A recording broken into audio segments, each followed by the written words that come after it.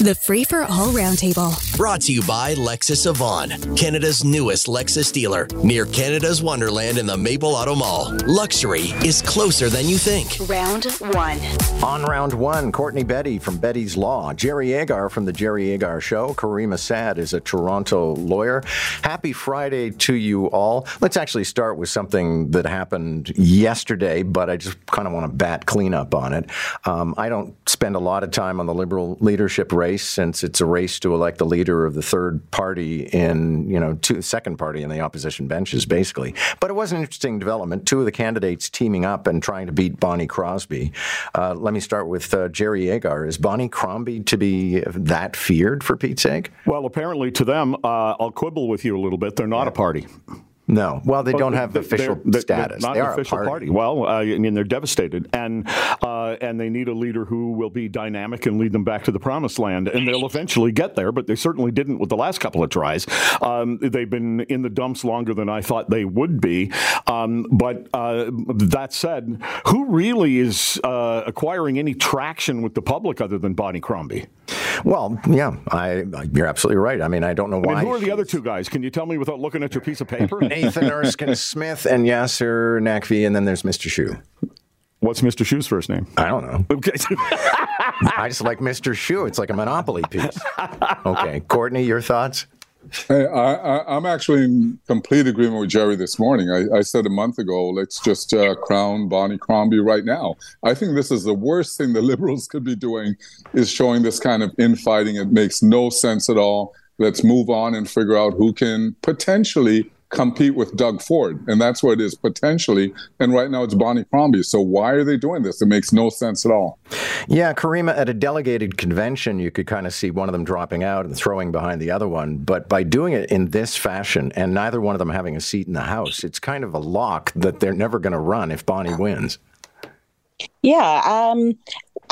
When they brought in the one member, one vote, it seems to me a way to try and use that system to their advantage with the ranked ballots, right? So they are collaborating, throwing each other's weight behind each other in the hopes of taking Bonnie Crombie down, which seems to be, they've described it as her being vulnerable to some of the same criticisms as Doug Ford, and they want to go in a different direction entirely. But practically speaking, I'm not sure how it will work out if they do succeed past the first or second level. Ontario will ban requiring recent arrivals in Canada from having Canadian work experience. So basically the job ad can't say you must have 2 years of nursing in Canada before you can work at this hospital. I suppose that's going to fast track a lot of people, Courtney. But what do you say? John, we've been talking about this literally for 20 years. The Conference Board of Canada, it was 15, 20 years, pointed out that we're losing billions of dollars by not giving people that have immigrated to Canada proper accreditation. It's a great piece of legislation. It only impacts on certain specific professions. It's not right across the board. There's a little bit of another thing that's hidden in here, John, that I find really fascinating, whereby the legislation is now going to require that in a workplace situation, if there's any kind of a settlement, you do not have to include a non-disclosure agreement. And that's going to be transformative for the labor process. It's kind of hidden there in the background, but from a legal standpoint, it has incredible implications. And Caryma, it's always been a catch-22 that people come here and they can't get Canadian work because they haven't had experience, and then they can't get the experience to get Canadian work down the pipe. Exactly. So this, at least removing it as a requirement or component of eligibility from criteria, people will still have to go through interviews and there will be assessments of suitability and whatnot, but it's not a barrier at the outset. And hopefully that gets more skilled and qualified people into our workforce, better integrated.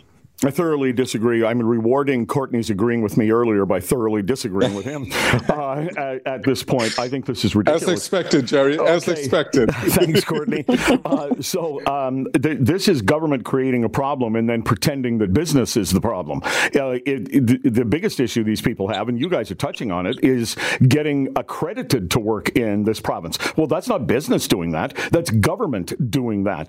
And there are jobs where it could be quite relevant government to have Canadian experience. I gave the example yesterday on my show of an advertising executive. Well, who are they advertising to? Canadians. You got to understand the environment. You got to understand the customer, unless you're being hired specifically to advertise to some sub community, like let's say to new Chinese immigrants. You're advertising to them. There's a lot. It would be a good marketplace. But you would want somebody who understands that group. But generally speaking, in an ad agency, you might want people who actually understand the Canadian market. That's just one example. And for government, for God's sake, for any elected official to think they know better how to run business than the people running the business is just unqualified hubris on the part of elected officials. And what the hell is wrong with the Conservatives that they don't get this? I'm actually in agreement with you, Jerry. I mean, it is the issue of the regulatory bodies. But I thought when you look at it, we're losing billions of dollars in Ontario right now by not accrediting these individuals. So just from a complete selfish standpoint, why not get them working for us? Okay, but then fix the government, not jackboot business. Right. I mean, all they're saying is take this out of your ads. Doesn't mean they're going to have to hire them. Well, no, that's right. You can go and interview, and then they just later when you leave go, well, he doesn't have any Canadian experience. We're not hiring him. Canadians are increasingly facing discipline in their workplace, including some being terminated, apparently, for taking strident views of what's happening in the Middle East. Caryma, you're a lawyer, so maybe you can speak to this from a legal perspective, but I don't know why so many people feel that, you're a letter carrier. Why are you weighing in on Israel-Palestine on Twitter?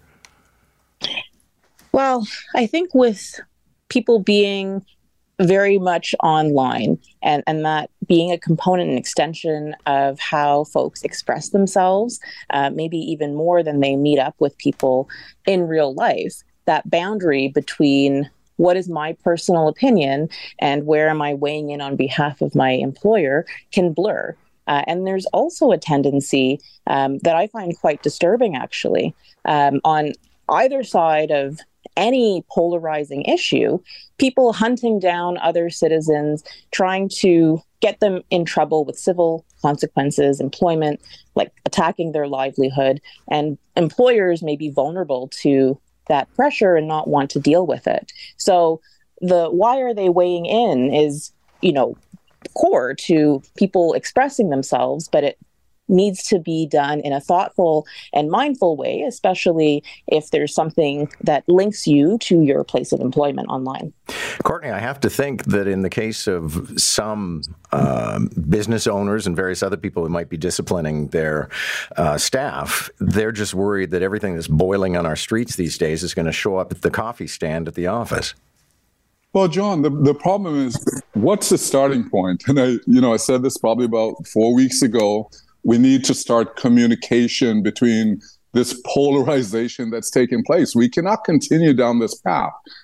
If an individual is expressing personal views and they're not expressing hatred or any of those other components that would constitute a criminal charge, we've got to have some leeway here for those discussions, because I feel that it's those discussions that are going to bring people together. You can't go out and attack, but we also need to create a forum where there can be communication on all issues and both sides. By seeing each other, maybe they might come together. It's a hope. It hasn't worked so far, though.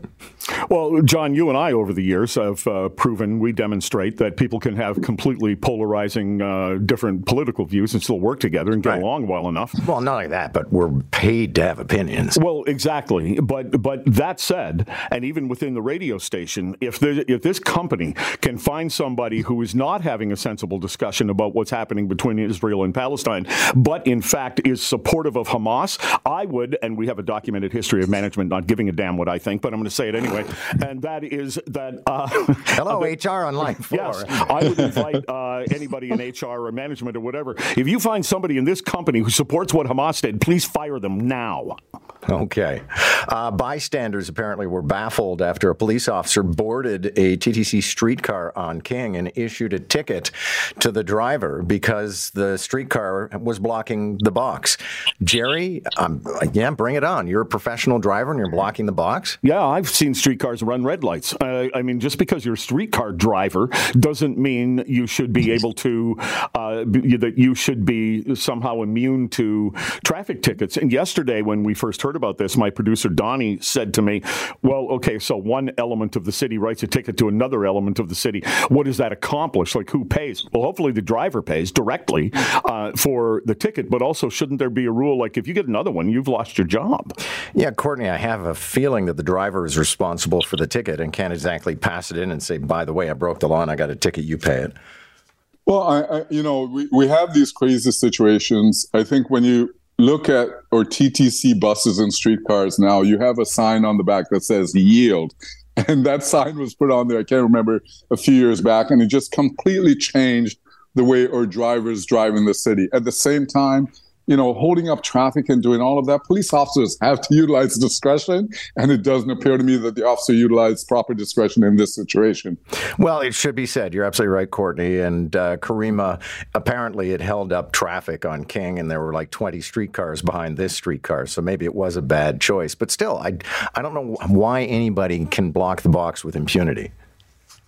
I don't think that there should be impunity, but I would agree with Courtney that discretion matters. And if the outcome of this ticket was further exacerbating traffic, and it sounds like some of the eyewitnesses, described the officer as having a bit of a chip on their shoulder when another streetcar driver came in to ask what was going on. So there may have been a power play as well. Okay, first of all, there isn't supposed to be traffic on King Street, which is that silly project they have now. And secondly, that the backing up of the other streetcars demonstrates the fallacy of the streetcar program in the first place. I mean, if it were buses, they'd go around one another. Airlines are apologizing after several encounters that, both inconvenienced and sometimes humiliated people with accessibility issues. Caryma, probably not enough time to go around to everybody, but I'll start with you on this one. I like that Air Canada is now promising, for example, that they will not push away from the gate unless they can guarantee that a wheelchair or scooter is actually in the plane. Yes, I think the conceptualizing these devices as an extension of the passenger rather than regular luggage, that is going to be key. And that is a good first step because people should have access to their devices. It's about their independence and dignity. Yeah, it's true. And treating it like luggage trivializes it, I think, Courtney, because what are you supposed to do? You get to the other airport in another city and you don't have your wheelchair. John, I'm actually shocked that, we haven't thought about this before because it is a challenge. You have people that end up in the other city, but there's also the responsibility on the other city, right, to make sure that those wheelchairs are there. So great thing for your Canada to at least be looking at this right now. Thank you all. Good to have you. That is round one. Caryma Sad, Courtney Betty, and Jerry Agar. Catch the round table, round one at 7:45, round two at 8:45. Weekday mornings on More in the Morning. News Talk 1010 Toronto.